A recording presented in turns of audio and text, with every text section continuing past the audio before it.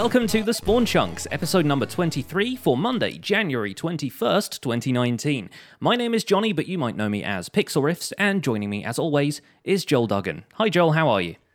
I am doing fantastic, my friend. It is one of those Mondays where I just feel super productive. And even though I overslept, I like on Mondays that I have a very set regimen of things to do. I'm not stuck making big decisions about like what should I do today. It's like Spawn Chunks and then some YouTube stuff, and then there's some social media things. Like it all just kind of like steamrolls after we launch the Spawn Chunks in the morning. Like that's kind of like the little snowball that kind of pushes off the mountain in the morning, and then it just kind of goes from there. Starting your day with a coffee, some breakfast, and the Spawn Chunks.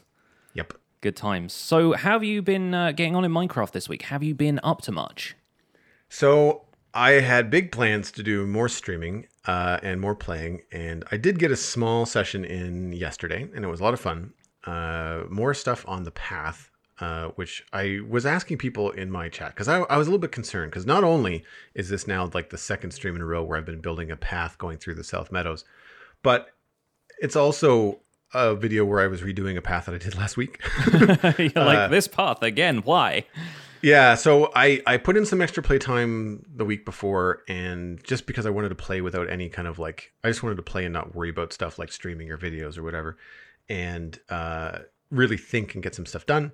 And what I did was I went and made a much more interesting path beyond the one that I did on stream. And when I did that, I went back to look at the one that I did on stream. I was like, wow, this is really straight and boring, even though I thought it was kind of curvy and cool.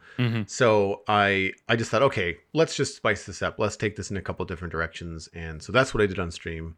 Had a lot of help from Alistair. And I have to say that big projects like this, when you've got some grind work to do, my gosh, does it go fast when you've got two people. Oh, yeah, for sure. Like, I did all the planning with just path block, but we've already done a lot of path block stuff in the meadows, and I didn't want to continue that. I wanted to switch to like a dirt path, but textured up with like gravel and dirt and stuff like that.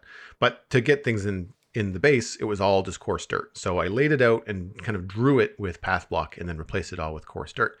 And Alistair helped me out with that. And man, I fixed the path, I redid it, I made it look good, and took the whole thing from start to finish and turned it into coarse dirt. And I couldn't be happier with it right now. We also took the time to, with the help of my Twitch chat, and I'm going to give a shout out to Paranor here because he had a fantastic idea. I was trying to come up with like a brown block palette. And I knew that I wanted to do coarse dirt as the main, maybe throw in some concrete powder, like brown concrete powder. And I was toying around with like spruce wood and stripped spruce wood, and everything was too red. Like the brown, the coarse dirt and the brown concrete powder, they're warm, but they're not like a red warm. Yeah. And so when you started putting in the spruce wood, the new spruce wood, because I'm basing everything off of like the beta textures, it doesn't match. It's not the same color balance. And so I was looking for a lighter block, and Paranor's like, well, what about brown mushroom? And I thought, oh, hey, yeah. I haven't looked at that in a long time. That's a good one. I use it at the bottom of riverbeds because it looks like silt. Like it looks like a nice silt color. Yeah. Goes good as kind of like a color shift from the clay block. And of course the brown mushroom block has been retextured with 3.3, the beta textures. And so I tossed that in there, and it's a perfect color temperature for the highlight block. It's not going to be everywhere, which is good because it's not an easy block to get. Yeah. But so I'm using that, and I decided to try stripped spruce, and that actually works. It's one of the few places that I've been able to use the default greenish stripped spruce look. Yeah. And it just sort of works. Podzol was too contrasty, like it just stood out too much. Yeah, too much texture in that one a little bit, I think. Yeah. So the stripped spruce logs, which are good because they're directional. So if you want to change it, if you have two of them next to one another, you can actually just change the directions of the texture, and it works out much better. So I haven't actually tried the end. I don't know what the end cap would look like. I didn't try that. I was looking mostly at the strip side. But so I've got that texture thing all done. So I probably won't do that on like as part of a YouTube episode or something like that. Like that's something I do on stream and then edit out, because texturing that whole thing that's like a couple hours of I mean, it's a couple hundred blocks easily. Yeah. So going over that and texturing that, it's going to be fun. It's going to look great in the end. But I'm just happy to have a plan. Like I'm no longer logging in, and like it's nice to not be constantly thinking about like where a block is being placed and how to make a curve or make a staircase or what direction and how you're revealing the view. It's once you get to the texturing part, it's just like, all right, I don't have to think about anything. I just have to make sure I'm not placing two blocks next to each other that are the same, and then just go. And it should be good. But I have a question out of that because I remember one of the things that I remember about learning like textures and stuff was watching you do a jungle path, I think in DB season 4. Yeah. So when you're texturing stuff and you've got like your inventory is full of stuff to use for the texture blocks, do you have any tips for having that go quickly? Like how do you go about texturing a path when the path's already drawn, it's already there, you just have, and you've got your block selected? Like what's the process? I think, generally speaking, I'll go through and take out a bunch of blocks first before I go back through and put them all back in, because switching between the shovel and the blocks is what's going to take the most amount of time. If you're taking out two blocks and then you switch to the blocks to fill them back in, I feel like that's a slower process than just going through and taking out, okay, I need this one to go there, that one to go there, that one to go there, and you just dig all of the holes before you place the blocks back in. I feel like it goes faster that way. Good call. Because what I end up doing, and I was doing a little bit of this yesterday on stream, is not even using the shovel, just using the block to punch the block out and then replace it. So having like two different kinds of blocks in your hands and then just punching stuff out and then just left or right clicking depending on which block you want to place. But it takes a long time, of course, because that's much slower than using a shovel to dig stuff out. Yeah. So dig out all the holes first, or at least in a section. That's okay. Yeah. The other tip I have when it comes to texturing stuff like that is to avoid checkerboarding. Ironically, think about how a knight moves in chess, because knights always move. They move one space forward and one space diagonally is always how they move. And so if you treat the block you're starting on as where the knight starts, you can add a texture to that block, the block in front of it, and a block diagonally from there. And that means you get this kind of two and then a block at a diagonal pattern that avoids kind of the checkerboarding thing quite nicely. And I use that pattern all the time, but you can't notice it so much in the materials because it's kind of, it camouflages it more than just having like alternating blocks of different kinds to make it look a little bit less like a chessboard. Yeah, no, it's something that I did with the Inn on a Bridge. I was using that pattern with smooth stone and stone bricks, and the smooth stone was meant to be like wagon tracks, like being worn down. Yeah. And so every 2 blocks, like the rule was no more than 2 blocks together, you know, and then I would have to switch at a diagonal and then switch back. So it loosely gave the idea of like a rough wagony tracks, stuff like that. So yeah, cool. No, I'll take that into account. These are all really good, questions for big builds, and those are the kind of questions that you might want to ask us for next week, because we are coming up on our first roundtable. Yes, it's going to be episode 24. Very excited for this. Yes, me too. I've been chatting with our guests a little bit off podcast, and you of course know him. fWhip is going to be our guest next week, and so we're really looking forward to talking with him. He suggested one of his topics would be bringing builds to life with little details. So that's something that he wants to talk about. I think that Jonny and I will probably have some, large world or big world questions about like big survival builds, things like that, things that kind of cater to fWhip's experience. But if you have questions for fWhip that you'd like us to try to fit into the roundtable, then send us an email at thespawnchunks@gmail.com by Friday, January 25th. Why so early? Well, because of time zones and work schedules, we're going to be talking to fWhip on the weekend, not on Monday.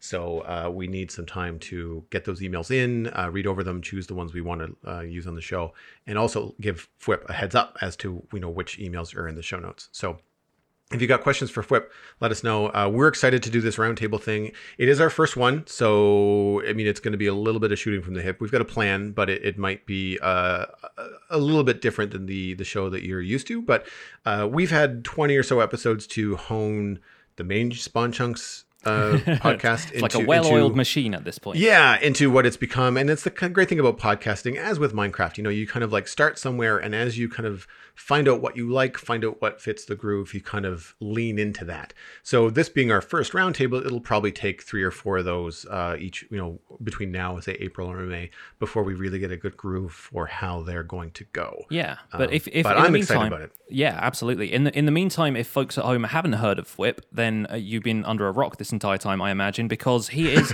a fantastic builder. He's got a series called Building with fWhip. He's also on the Decidedly Vanilla server, which I frequent. And he's got a great channel. His channel is growing really fast right now. He had a video about castle design recently that has kind of blown up, and he is definitely one to follow if you're into terraforming, into building big, landscaping, and just the general kind of survival world gameplay kind of stuff, but taking it to the next level, taking it to, you know, making a cohesive picture of like a village with landscape in the background and stuff like that. He's definitely been brought up on this show a number of times in the past, so very excited to have him on the show and talk about his Minecraft philosophy.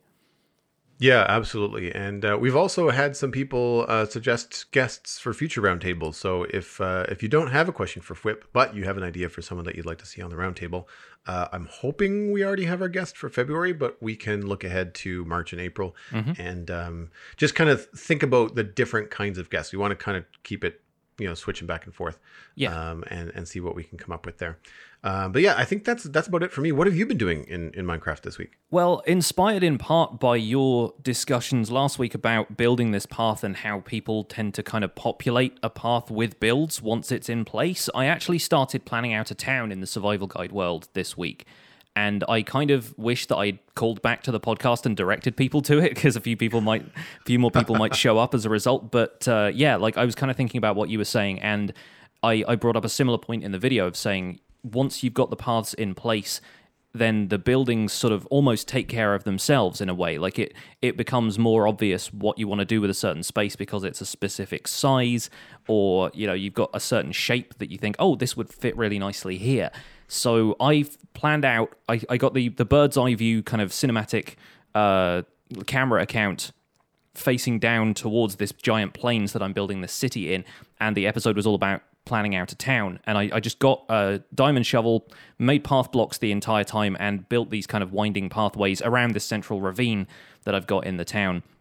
It's probably going to be the biggest project I've actually done, because a lot of the time when I build large stuff, it tends to be either quite isolated, like the Jungle Temple in DV Season 4, which was very much just plonked down in the center of the jungle without much of a cohesive city around it.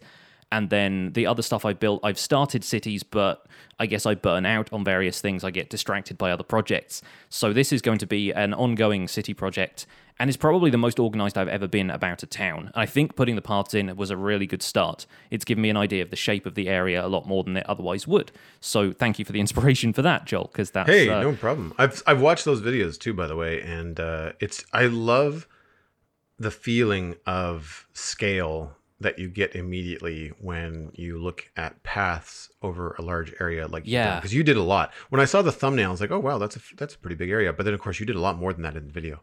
Yeah. And when the final shot from the air in the video, I was like, oh wow, okay, this is gonna be big, in a good way. Like I'm not saying that you know, not suggesting anything other than this is just gonna be a lot of really great content. But what I like about the path is that Minecraft blocks are a meter by a meter in the game.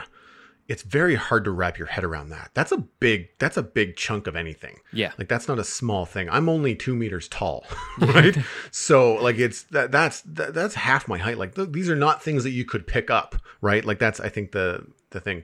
But when you put down, you know, a path that's 2 or 3 meters wide, people can just kind of like mesh, because they know how wide a sidewalk is in real life. They know how big a road is in real life for the most part. You know, the average 2-lane, you know, city street. Yeah. And so that immediately brings you a sense of scale. Yeah, right? It gives you like a perspective on things, yeah. Yeah, exactly. And so that's what I like about building the roads first. Now, I've got a question.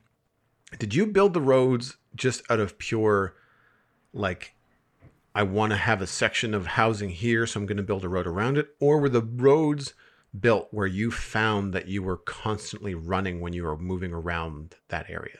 It's not so much that I was running, more like the terrain lent itself to certain patterns, because there's a lot of kind of slow, shallow, curved hills around that area. It's a plains biome, so it's quite sort of natural ups and downs that led to certain paths going certain ways. There were certain landmarks on that plains biome, the ravine. There was a kind of like cave system that breaches the surface quite close by at the northern part of the map that I kind of wanted to connect up with the path. And then the swamp on the top right, as we're looking at it from this, top down view. Yeah, so, from your video, yeah. So yeah, it was more like the paths that I would take to get to those specific areas. So yeah, maybe like if I was sprinting towards it in a direction, this is the route I would take, I imagine. But I was doing that maybe more subconsciously. What I was trying to do was work with the terrain, follow the natural curves of the environment, and then build walls to kind of turn the hills into like retaining walls where the grass comes all the way up to the the front there. But yeah, it's a bit of both, I suppose. I was also planning out like this is a section where smaller and run down houses are going to be, where it kind of leads out into the swamp. So I'm making the paths between them a little bit more winding and a little bit like enclosing these smaller areas where I'm just going to build little shacks and stuff like that. Nice. Very cool. Not necessarily roads that you would walk down, but roads that you would be able to look down peripherally and just like oh, there's an alley and alleyways and stuff like that. Yeah, absolutely. Yeah.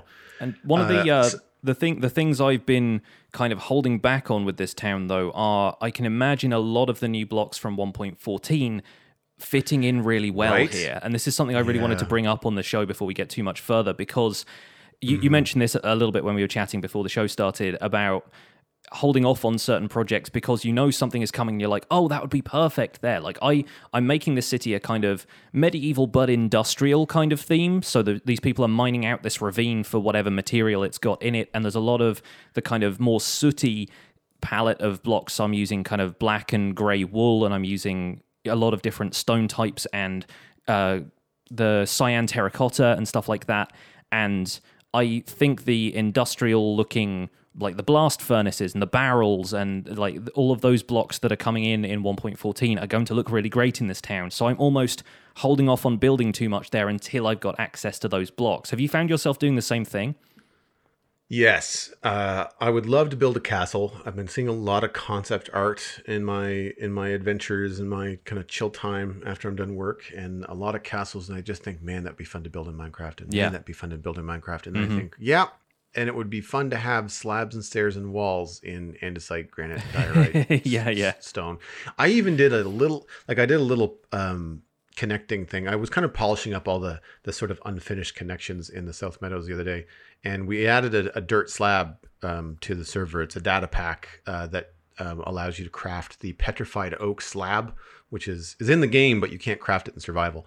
So I added a recipe for that and then retextured it to be coarse dirt. So we have a dirt slab. So when you have like a rough path, you can have some stairs and not have to jump up and down, which brings me to something else I want to talk to you about paths. But the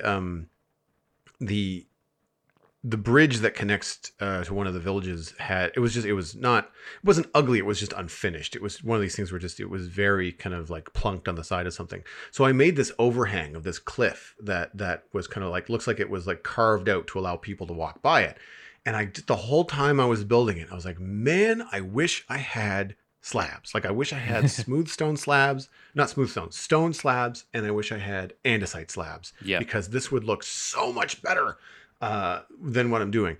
And I'm in a lot of ways, even with other blocks, like the new crafting blocks, because I've got some industrial ideas, but like the bottom of, I think it's a smithing table, is just such a cool ceiling for industrial places. And even the top of it, like, so all of that kind of stuff, I'm just holding off. It's like, well, why am I going to start any big new building projects that don't fit the current style of the Meadows? Because anything that I've got current style, I've probably got the block palette to do it. Yeah. But I'm starting to feel the what's the word I'm looking for? The restraint, the block shyness of the upcoming snapshot. I'm not sure what you want to call that. That just burnout. I'm not that feeling out. That you're holding back because you think something is coming that I can really leverage in whatever it is you're trying to build next. Well, as much as I just did this path twice, I hate building things twice. I don't want to build something that I'm really happy with and then have 1.14 drop and go, this would have looked so much better if it was granite, and then just like I have to redo it. It's like, nope, I have no desire to get into that noise. So I feel your pain on that. It's hard at the moment to tackle anything larger that isn't just technical, where like it doesn't really matter, what it's going to be. Although I have to say, like, even I imagine technical players are also champing at the bit for some of the new things coming out. Yeah, and speaking of that, shall we get to this week's news? Because there have been snapshots, and they've got some really interesting new stuff in them. Absolutely. So this past week was snapshot 13W03A, B, and C. For the lack of details, B and C were mostly just bug fixes, changes to A that came out. But we got a new block, which we had no idea was coming. Again, another surprise block. Another surprise block. And it is the compost block, or the composter block. And there's new sounds that have been added to the game. There are barrel sounds, grindstone, sweet berry bush sounds, placement for and breaking sounds for crops and netherwort, as well as sounds for blast furnace and smokers. Changing the campfire model and texture that we saw Japa tweet out last Friday, I think. Mm-hmm. And they also changed the campfire light level, which they didn't advertise, which I was surprised about. Yeah, we're going to get to a bit of discussion about those in a minute, because I have a lot to say specifically about the composter, and I imagine you do as well. But one thing I wanted to touch on before that is that the final update has been released for the Nintendo 3DS version of Minecraft. Now, we saw them kind of sunsetting the other legacy console versions, getting their final update for Xbox 360, PS3, that kind of stuff, where the technology just isn't able to keep up with the amount of new updates they want to release. And with so many of the newer platforms being on Bedrock, it kind of doesn't make sense for them to keep developing for older consoles that are going to have fewer and fewer players.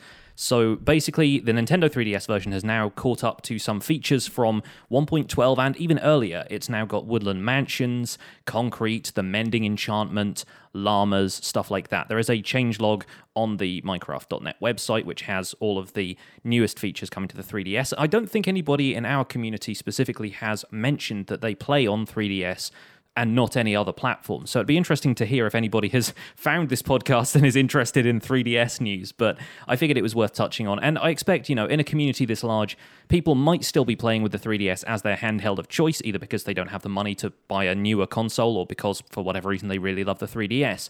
But I think with the Switch kind of taking over the Nintendo's kind of favorite handheld position, it makes sense that we're seeing the end of the 3DS version at that point. So I hope for folks who are listening who have been playing on 3DS, it's had a good run for you and you're looking forward to other updates on other platforms.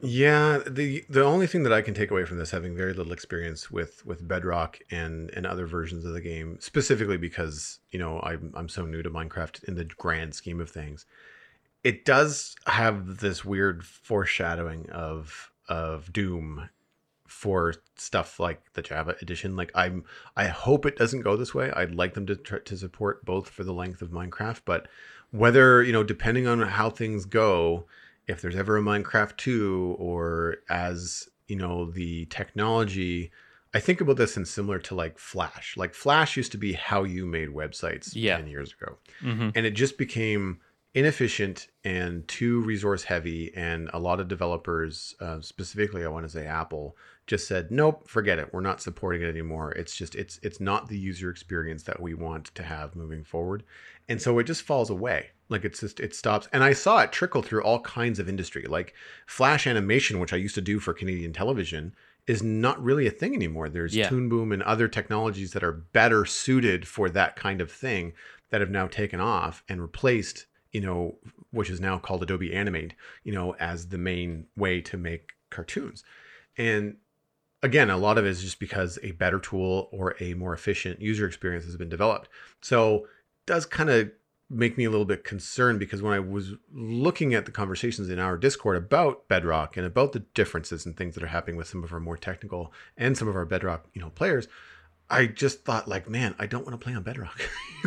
And I don't want to sound like an old man saying get off my lawn, but I like Java. And there's a lot of things in Java that I prefer to even just hearing how things are different in Bedrock. And I don't ever want to be forced into like, well, Java's no longer supported because, well, it's resource heavy, which I think it is.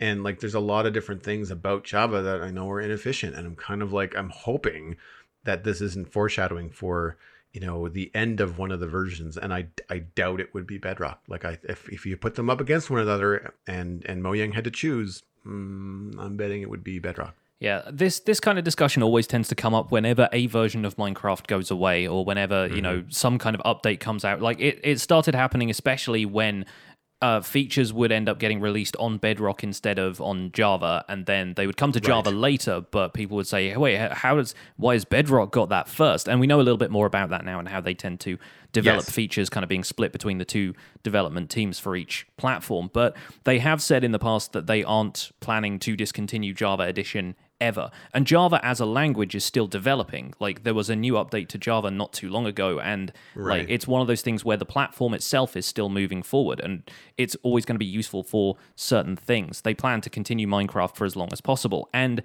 when, if ever, the Java edition finally goes away, it will be because the Bedrock edition is superior objectively, as far as I'm concerned. And I don't think that's happening in anybody's eyes just yet. Not going to guarantee that it'll be around forever, but I honestly don't think they're planning on getting rid of Java, for want of a better term. Like I don't think they're ever planning to do that at this stage.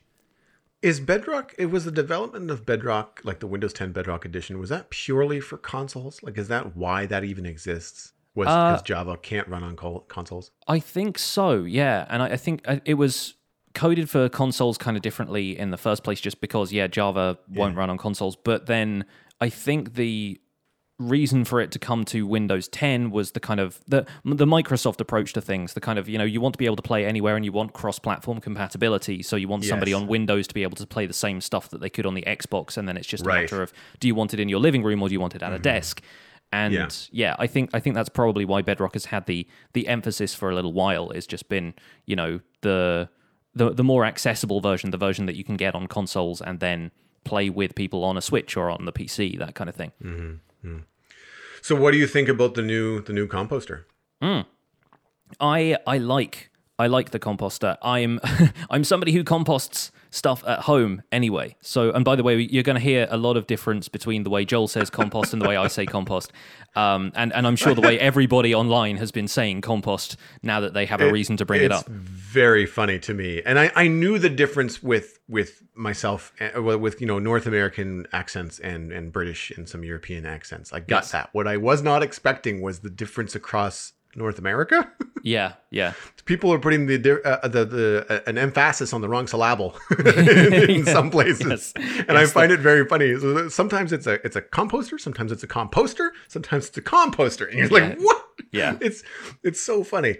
But yeah, I do as well. There's a citywide program actually, and so a lot of people around here compost. It has reduced my garbage output like tenfold. Oh yeah.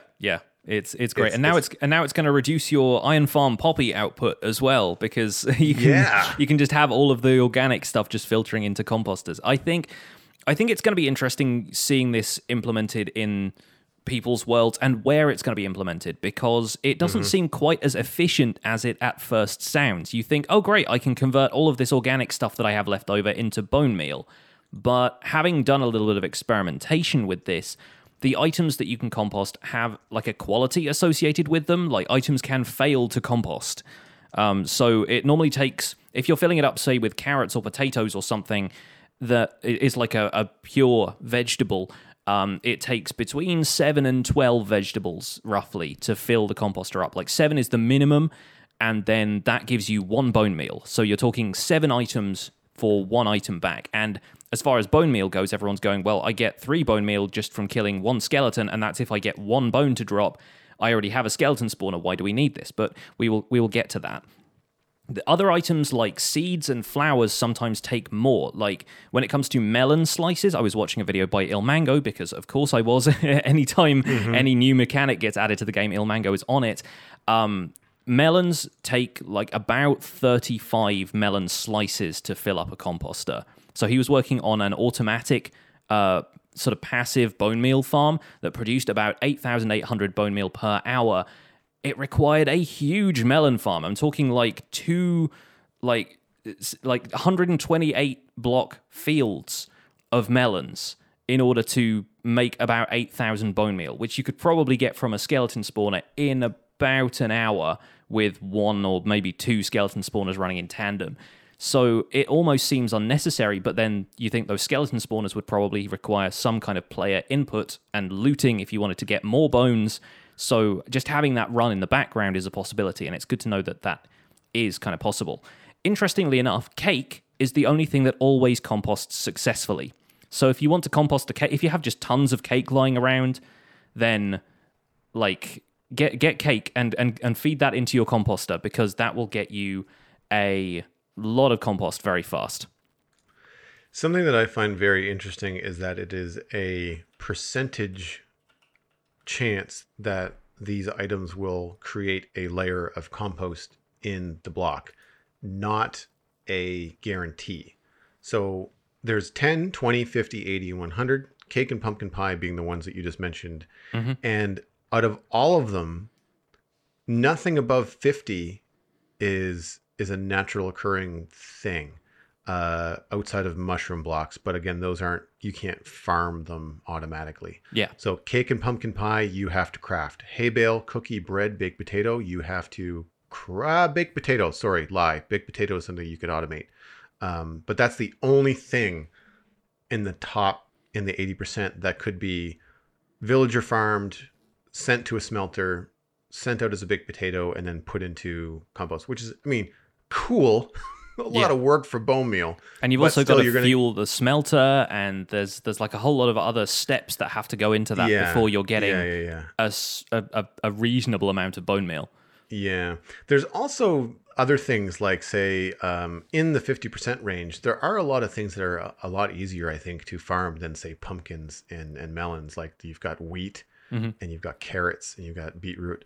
So finally a use for beetroot, because there's nothing else you can do with it. Yes. And finally a use for all those wheat seeds that we've all been gathering since we built a large enough wheat farm. And that's the thing. So with a wheat farm, you wouldn't have to filter out the wheat and the wheat seeds if that wheat farm is using, compost, because wheat and seeds could just go straight in. Like you you funnel them all into the same system. So that increases your 50% chance up to possibly, 60%, I guess.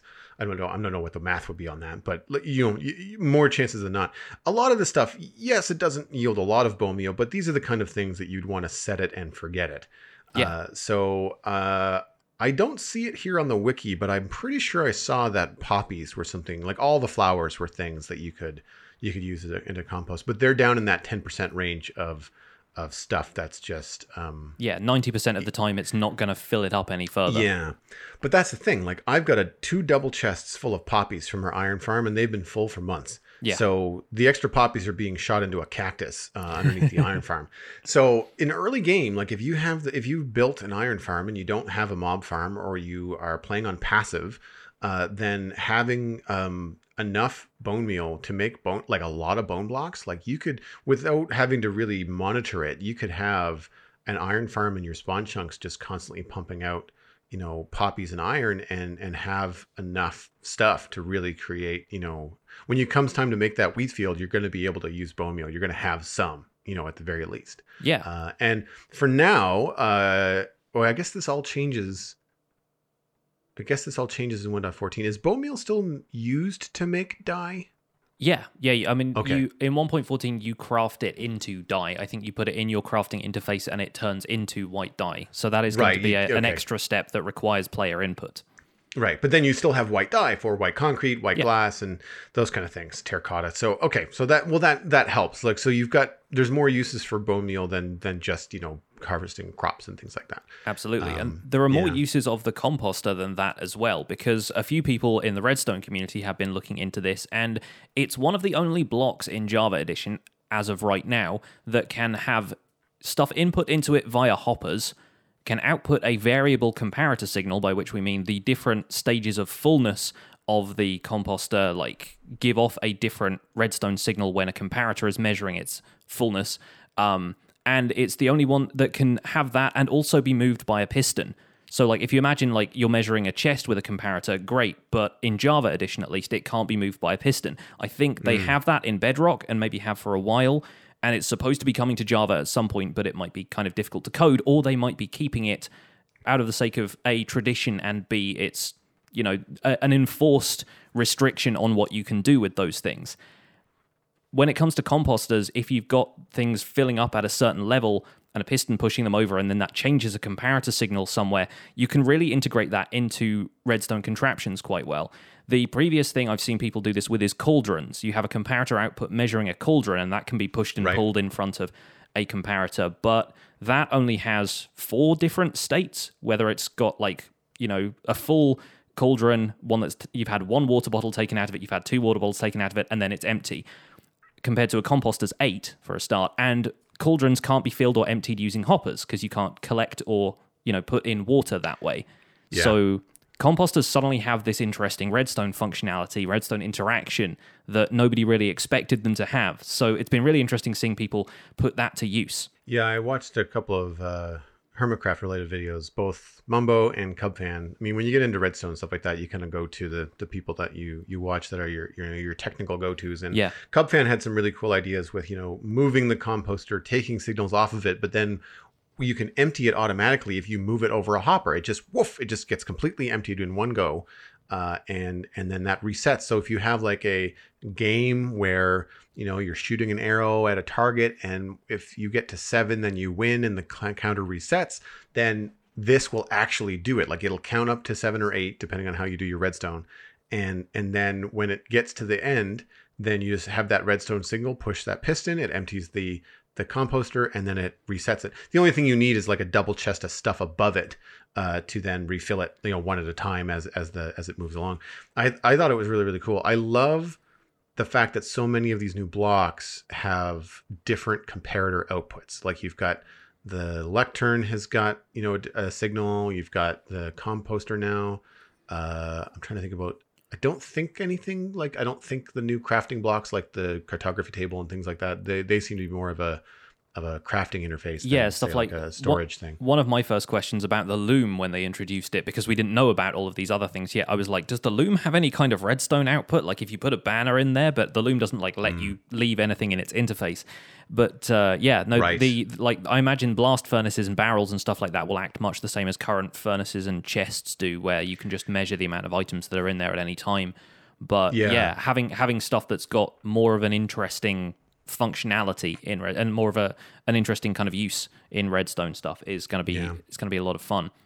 It's also very cool looking. I like the texture. It's very similar to wood planks, but there's 4 instead of 3. And I want to say, I haven't looked at it next to a bunch of stuff, but I want to say it's closer to a spruce texture in terms of color. Yeah, I've seen people use it for beehives in trees already. Just kind of putting it up into one of the large kind of oak trees. And I think they even had they'd use the debug stick or something like that, or maybe attach them to invisible blocks, but they added buttons around, just kind of attached to whatever invisible blocks were there, or kind of manipulated to be hanging in the air as if invisible, to look like bees kind of swarming out of it. And I thought that was a fantastic idea. Not accomplishable in survival, sadly, but very cool nonetheless. Yeah, no, I like the look of it. I like that the new campfire also has a full light level, which just makes more sense. They didn't even mention this in the notes, so I feel like the campfire having a light level of 9 was maybe a bug. It may have been, or maybe just fixed it. They didn't want to draw too much attention to that one, I guess. But it does really makes sense. It makes total sense. Like we were saying last time, it doesn't make sense that a campfire doesn't output as much light as a torch does. And I appreciate the ambience of it could be a factor, but when you're out there in the dark and you want to use the campfire to ward off mobs in the first place, then it kind of makes more sense for it to be functionally able to do that. Sure. I think too that I did pay attention to the sound updates. I don't have a big opinion on them. I think they're all good, with the exception of the sweet berry bush. It's weird. It's very crunchy. You kind of place them down and it makes a kind of noise. And it feels a little strange. Less like you're planting stuff. Like I imagine they probably just didn't want to use the same block breaking sound that they use for when you pick up crops. It makes the sound of a dirt block breaking. And they were kind of there's an opportunity to add something new in here because these are new features. I don't know. It just feels almost a little bit tinny to me. I feel like it doesn't have a deep enough I'm putting roots into the ground with this kind of noise. Yeah, I agree. I think the crop noise would be the new crop noise, which is fine. It's different than it is before, but it's not it's not something that, makes or breaks the experience. But I think using that for the bushes would be better. Moving on into chunk mail, we have a message from Dan, aka Gearhead4077, and he says, "Hello, I was listening to your latest episode 22, where you were talking about the redstone capabilities of the new lectern. I'm very excited to see new creations that people can make with it. My first thought was to use the lectern in a train station." That was my first thought too, Dan. Great minds think alike. Turn the book to page 3 and some redstone magic happens, quote unquote, and you can get a rail car heading straight to station 3. I would love to see something like that, but I don't have the redstone knowledge to do it myself. Love the show and keep it up. Well, I've already mentioned Cubfan earlier in a little bit of a lectern comment, but there's I'll have a link in the show notes to some of the first look that Cubfan had at the lectern, and he had a line of like 15 redstone lamps lined up just to kind of demonstrate how quickly you can turn the page in the book and move that redstone signal from 1, 2, 3, 4, 5 all the way up to full. I love that it does the full change. And I think what I like so much about the lectern in terms of its page number to redstone output is that you can, if you want, have it be even. The challenge that I find with comparators is that they are using a percentage of fullness to create a redstone output of 1 to 15. So a hopper only has 5 slots. A chest has got 21, I think. No, 27. So 27, yeah. So the number of items that you put in a hopper is different for the number of items that you put in a chest if you want a signal of 5 to come out of both of them. Yeah. With a book, however, you can just make a 15-page book, and then it's just as simple as page 1 through 15, so for signal strength 1 through 15. I think that's brilliant. Now, if your book is only 3 pages long, well, that's going to be a little bit different. But it gives the ability for the player to reduce the complexity of the redstone controls to something that is very, very accessible. And I love the idea of having one lectern that allows you to choose a train station, a track that's going to switch. So I think you guys had something very similar on DV Season 4, but it wasn't a lectern. What were you guys using for control? Do you remember? It was just a series of buttons attached to pillars that were all signposted, and so KB built the entire thing, so I have no idea how it worked, but you essentially just enabled whichever track you wanted to go to, and then you got in the minecart. Once you went over a certain part of the minecart track, the whole system reset itself, or you could hit a reset button if you put in the wrong one. So with a lectern, I can imagine that being much simpler in terms of the interface. You don't have to walk all the way down a platform to find out where you want to go. You can just flip through the book and go, okay, iron farm, and then you just go straight there.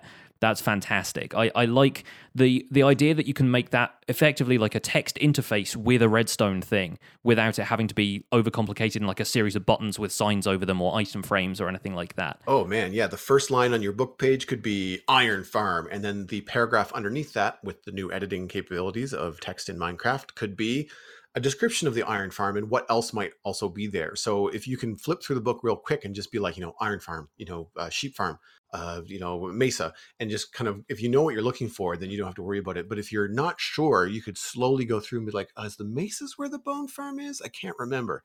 And so all the things that we have signs up that ruin my builds, describing about where to go in the nether for new players, I would love to just have a lectern that's just kind of part of the build or set aside where you could just kind of like look at it, realize, yes, I'm going to go this way. And because the lectern is universal, so if you go through and turn to page 3 and go to the iron farm and that light is lit up, when I arrive at the station, it's going to be already set to iron farm. All I have to do is move that book page to the right book page and then go in the direction that I want. No need to reset, right? Very, very cool. And there's a bunch of different applications for it. I mean, I think Mumbo's already made a video about using a lectern as a shop kind of catalog almost. So you turn it to the page you want, it says, andesite blocks, and then you hit a button next to it and it orders you some items from the system. If you've got like storage systems and minecarts and stuff linked up to it, you could easily just switch to like, okay, this is the item I want to recall from whatever system you're using, and it just kind of pops out in a shulker box or in a chest or something like that. There's so many different uses for it. My thought was maybe you could have it as like the floor selector in an elevator design. Oh, cool. And you just have a lectern standing there. You turn to like, I want to go to floor 3. You just turn to page 3. The elevator goes ping and sends you up. And That's you, the you most could, you could have, complicated elevator button ever. well, yeah, exactly. But you could have stuff like that to select stuff and not have 15 buttons for all 15 floors. So there's so many uses it could have in survival worlds, and I really can't wait to see what more of the Redstone community does with it, because it's going to open up a vast amount of stuff you can do. I'm sure. I think previously the closest thing you can get for ease of use would be spinning an item in an item frame, which would give you 7 or 8 different signals. Mm-hmm. And in that video, I watched that Mumbo video, and that is mind-blowing because he uses this combination of yes or no, is there a book in the item frame? So he's got 6, I think, different item frames, or 4 different item frames with books in them. And when you take that book out of the item frame, it tells the system to only look at like storage floor 4. Right. Yeah. And then within that floor, he's got 15 different items. So your bulk storage now is like, you could really categorize things like all of your stone. If there's 15 or less than 15 different items of stone things that you want to store in your system, you could have them all put away, and you could just recall, a stack of everything by going to a book page and ordering stuff. I mean, is it faster than going around to a big room full of chests? Maybe not. Is it cooler? Yes. Absolutely, right? It is. Yeah. But yeah, like that is just. I mean, he was making a store, but even just as a storage system, like that would be so cool. I'm really curious to see where it goes in the Redstone community for sure. Definitely. So on to this week's discussion topic, which I brought to the table this week because I just raided a woodland mansion for what's going to be tomorrow's episode of the Minecraft Survival Guide. And I was curious about your experience with woodland mansions because they're not necessarily something every player comes across. Have you actually been out to one of them? I have. I've kind of looked at the front of it and maybe stuck my nose in the main hall. MattCast on our server decided that it was going to be his mission to go and find one. And because he had found a map to one early on, and we had been waiting for 1.13 to drop because it was potentially really far away. And it's something like 6,000 or 7,000 blocks. As the crow flies. And it took him a long time to find it. And him and Alistair had started a raid, and it didn't go very well. So he's been itching to get everybody together as an idea for a server event is to go and raid this woodland mansion. And I have been really disinterested in it because I've seen it done on videos. It doesn't to me seem worth the walk or the fight for the stuff that you get. Like, it's not like this thing is made of blocks that you can't get. Exactly. It's all dark oak wood and birch and carpets, and it's made out of very basic blocks, much the same way as you find the other generated structures like villager houses and things like that. They're all pretty straightforward. Yeah. So I don't want to sound like a negative Nancy on this, but like I really have no real desire to go and do that for those reasons. I can see maybe if one was nearby early game, but I feel like also they're never nearby. So in early game, like walking 6,000 blocks before you even get to the nether, like, nope, sorry. Not really in my to-do list. However, I have been watching a lot of, we'll say, end game content online, and I really enjoy the idea of moving mobs around, things like ghasts or evokers and some of the cool mobs that you can find in Woodland Mansion. So if we do decide to raid the Woodland Mansion, my caveat to the crew would be, okay, let's not kill everybody. Let's try to trap them so that if we wanted to move them later, because 6,000 blocks on the overworld is not that far in the nether. Like I could potentially, with an iron farm and the tracks I already have, we could potentially move somebody to an area pretty easy. I like the idea of having an evoker turret, in my base, or just kind of messing with them in that way. I think that could be kind of fun.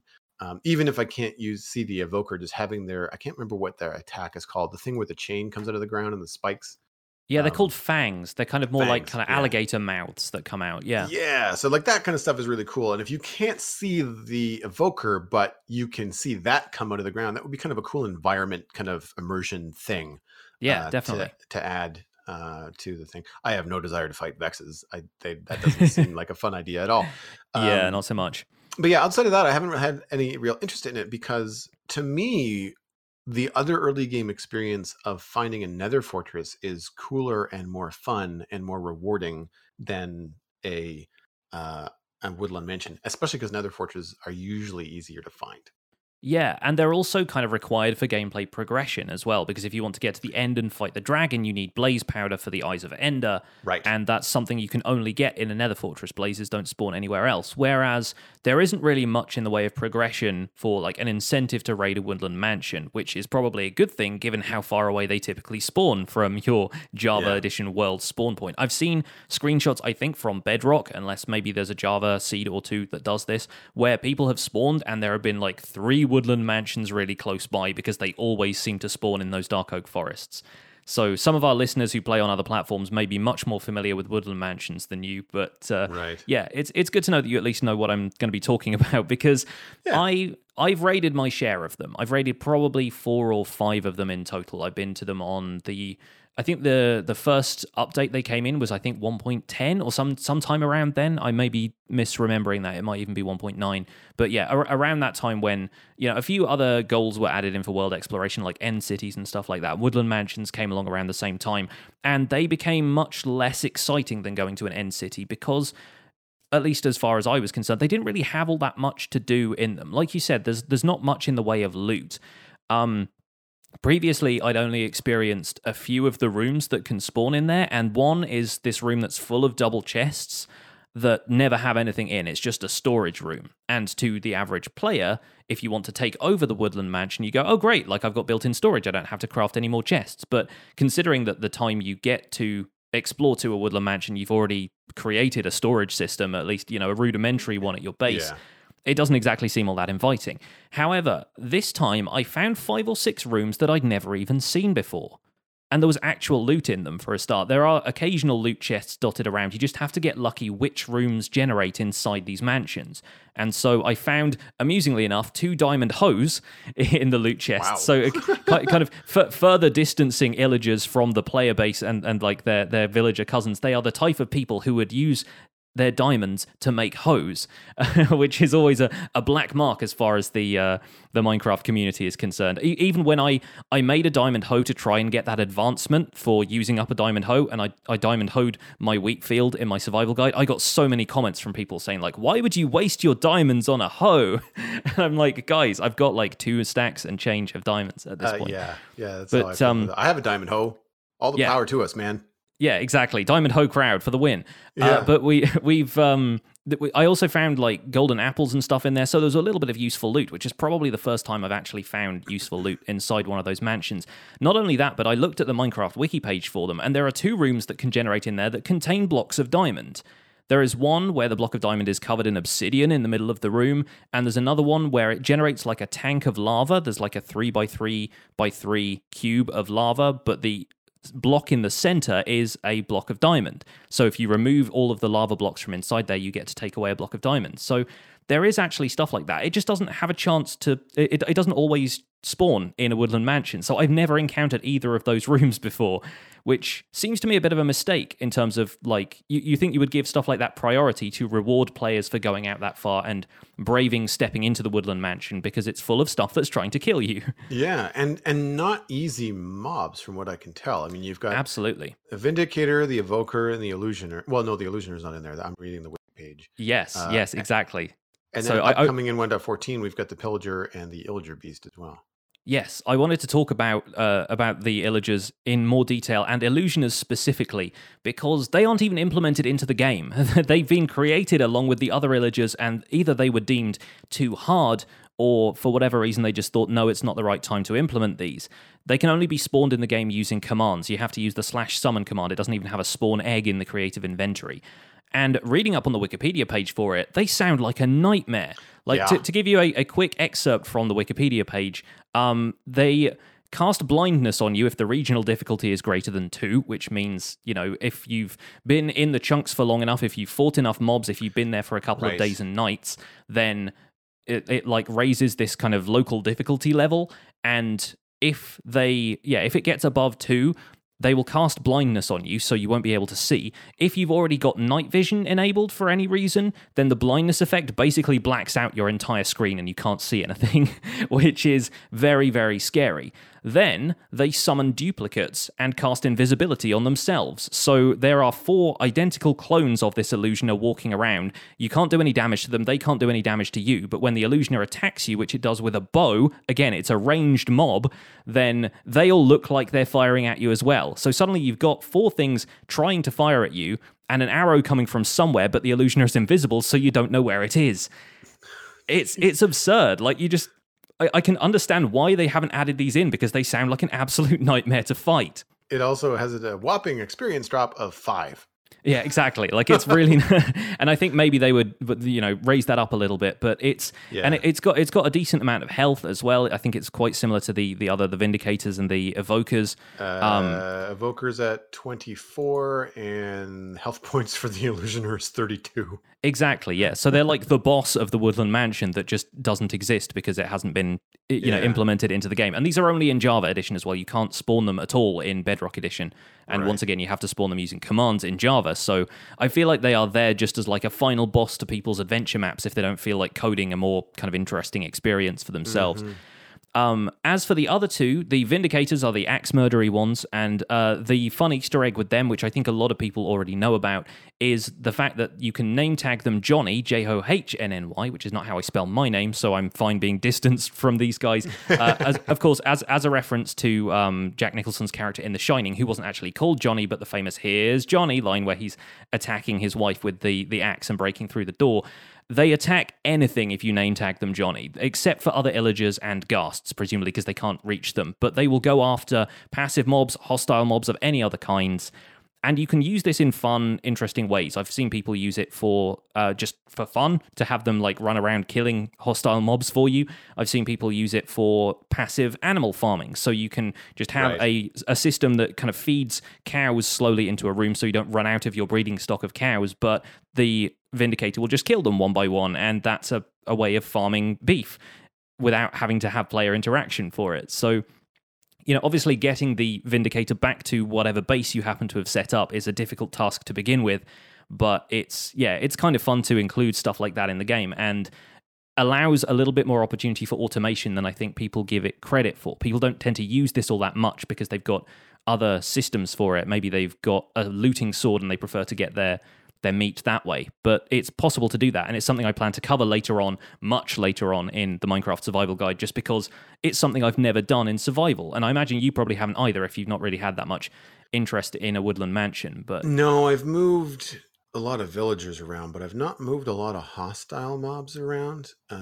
Maybe a skeleton here or there, but nothing. It's a little bit more of a complicated process to move hostile mobs because of the damage factor. But I've watched enough people do it. Like, really smart thing is to put a path of glass above your track so that the head of the mob is always in a transparent block, which does not suffocate them, but also blocks their line of sight so that they can't see you. Yeah, so they're not going to attack you. And that's, definitely a smart move, I think. Yeah, and I've seen some really cool stuff where people have like a pane of glass, which just shows up as a single spike that you can't see because it disappears inside the model of the mob. And they have that on a piston. And if you release the piston, then it raises the glass pane, and then it allows the bad thing to see you and shoot you or do whatever. I like the idea of having more mobs in Minecraft. I'm curious to see how all of this is going to change when you've got evokers and what are the other ones? Vindicators. Vindicators that are showing up in the raids for villages. Because then that becomes as close as your closest village as opposed to wherever your woodland mansion happens to be. So you could not have to transport, a evoker or any of the other mobs thousands and thousands of blocks. It might only be 100 blocks. Could be less than that in the Nether, depending on how close your village is. Yeah. And so that I find really interesting in terms of, I'm more interested, I think, in the mobs than I am in the actual woodland mansion. Yeah, exactly. I feel like illagers are a little bit overlooked, and functionality like this is kind of what makes them really interesting to me and desirable in the first place. It does kind of make it a shame that then you don't have the need to go out and explore and find the woodland mansion in the first place, but I imagine, because currently the illagers that spawn in a woodland mansion do not despawn and they don't respawn in there either. So basically, once you've generated a mansion, that is it. The population is already fixed, and you're the only one who can change that. You kill them, they are gone forever. You save them and take them elsewhere. Nobody else is going to spawn there. No more pillagers, or illagers rather, will actually end up spawning in there. So the pillager raids become an opportunity perhaps to have renewable vindicators and evokers, and I don't know if the same functionality is going to apply to those. I would assume not. I imagine they despawn if you get far enough away, or they're not going to continue spawning like that unless you activate another raid. But it's going to be interesting to see a little bit more of them. One other thing I wanted to touch on quickly, there's a lesser known Easter egg with evokers that I actually saw, again, Cubfan being the innovator that he is, using in a recent Hermitcraft video, where if evokers encounter a blue sheep, specifically a blue sheep, they cast a spell and they dye the sheep red. And it's the only mob that will ever interact with something to dye it a different color. And it's a direct reference to priests, which are a unit in Age of Empires, the old kind of Age of Empires like real-time strategy games, and they can convert enemy units to your side by effectively praying and kind of saying, hey, come over to our side. And so that's the only thing they do that's just completely off the wall. Like, normally they will just attack you. They've got the fangs that come out of the floor. They summon the Vexes. Also, if you bring them a blue sheep, they'll turn it red. I just found that kind of adorable in a way. It just kind of gives them this weird character that you don't otherwise have with other stuff. Yeah, I wish there was more stuff like that in the game. I wish that you could do certain things with certain sheep, dyeing it a certain color. Similar to if you rename, I think it's any mob Dinnerbone, it flips upside down. Is that the right? Yeah, just little Easter egg stuff like that. And I kind of, it's not quite on the same level as mob sorting stuff where creepers are afraid of cats and, skeletons are afraid of wolves and that kind of thing. It's more just this is just silly. It's just there for a bit of fun. Yeah, turning a sheep red makes it aggressive. Turns it into a hostile mob, where it tries to headbutt you to death. I don't know, just stuff like the cartoon brain in me just kind of goes crazy with stories like that. So, I'm not certainly going to go out and seek out a woodland mansion. I am more interested, I think, in what 1.14 changes are coming to those that we don't know about. Because I just feel like there's an awful strong tie between outposts, woodland mansions, because they look the same, and the raids. And I'm just wondering if there's stuff that's happening there in the background that are actually going to be changing, even if it's just the frequency of woodland mansions. Maybe they just need a dark oak forest of a certain size and they spawn, right? Maybe it's not as rare as they used to be. Yeah, I kind of hope that is the case, because like I said, I feel like this whole aspect of the game has been a little bit overlooked. And for people who think that Minecraft doesn't present a huge challenge right now, I feel like raids and stuff are going to present a little bit of that as well. But try raiding a woodland mansion one of these days, because I went in there with full protection diamond armor and I nearly got my butt handed to me. I was wearing a Lytra so I didn't have the full chest plate on and everything, but Vexes hit really hard. Vindicator's the same. You get stuck in a corner in one of those things, you're toast. So I think it's worth a go. Give your local woodland mansion a call and see if they've got any vacancies. Yeah, chest plate makes a big difference, I've noticed. It really does. In videos that I've watched, especially with the Vexes. And I think that's the other thing that I find I don't want to say tedious, but something unappealing about this kind of stuff is that I find the tiny Vex thing, that's the sort of PvE that I don't enjoy. It's a small, fast moving thing that hits like a truck. It's I don't know. You need Twitch reflexes to get to it. Yeah. It's so. I realize that they've been part of the game for a while, but to me, it just feels distant from the kind of gameplay you normally get in Minecraft, right? Where I think the fastest moving thing that I still have trouble contending with is the little baby zombies. I don't necessarily, I would say it's only a 50-50 chance of me killing a baby zombie without getting hit myself. I always win, but I feel like I don't often get a clean getaway. I always take at least one poke, right? Same with spiders. I can't get the timing on their attack right. They're harmless really at the end game, but I never seem to be able to kill a spider without it at least touching me once. They're always just jumping over the sword swing or something like that. Yeah, something like that. It's also a server. It could be lag. I don't know. Yeah, and Vexes are the worst for that as well, because they'll fly through blocks. That's the thing I had to contend with the most, was I was shooting at them, but then the arrow would just hit the wall they'd just gone through. And I was like, no. Yeah. was a little bit difficult to handle, but I still had a lot of fun raiding the mansion. I haven't done that for a while, and it's a fun experience. It's also fun to get totems of undying, which again is something I will never really use, and I feel like don't really have a lot of point. They're another thing that I think could maybe be revised a little bit more about the game, but that's probably another story for another time. For now, I think, like your friendly neighborhood vindicator, I'm going to bring the axe down on this episode of The Spawn Chunks. You can find out more information about the show and links to some of the things we talked about today on thespawnchunks.com. The music for the show was composed by me, and the Spawn Chunks is proud to be a listener-supported podcast. We get all of our support from our Patreon community, and if you get some value out of the show, consider putting some value back in by joining them. You can visit patreon.com/thespawnchunks to join our community, and pledging at any level will get you an invite to our patrons-only Discord chat, where we have a lot of really great discussions going on basically every single day.